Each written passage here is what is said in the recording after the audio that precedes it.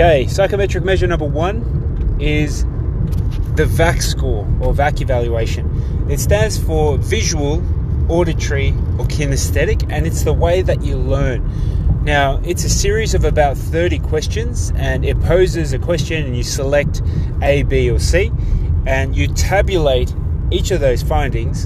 And if you have responded to these carefully crafted questions in more so A, B, or C, it would tell you which of the ways you would most prefer to learn. Now, this is interesting because I guess all of us, we do take on new information in different ways. Like, think of yourself back in school. Did you read a lot, textbooks, and that made sense to you? Did you prefer to watch slides back in a recorded video?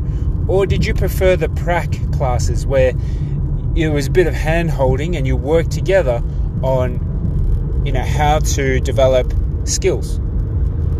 Now, my finding was, okay, I'm a kinesthetic learner. Show me how to do it and let me have a go while you're watching over my shoulder.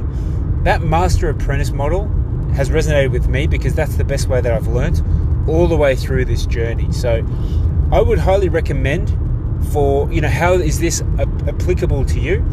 Well, if you're in a husband-wife team and you've been verbally giving instructions, well, maybe your partner prefers written instructions.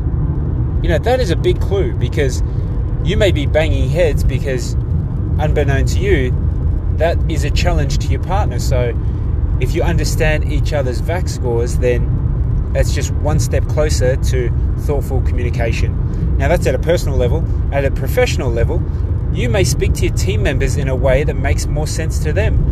They prefer auditory instructions. They prefer hand-holding and practical classes.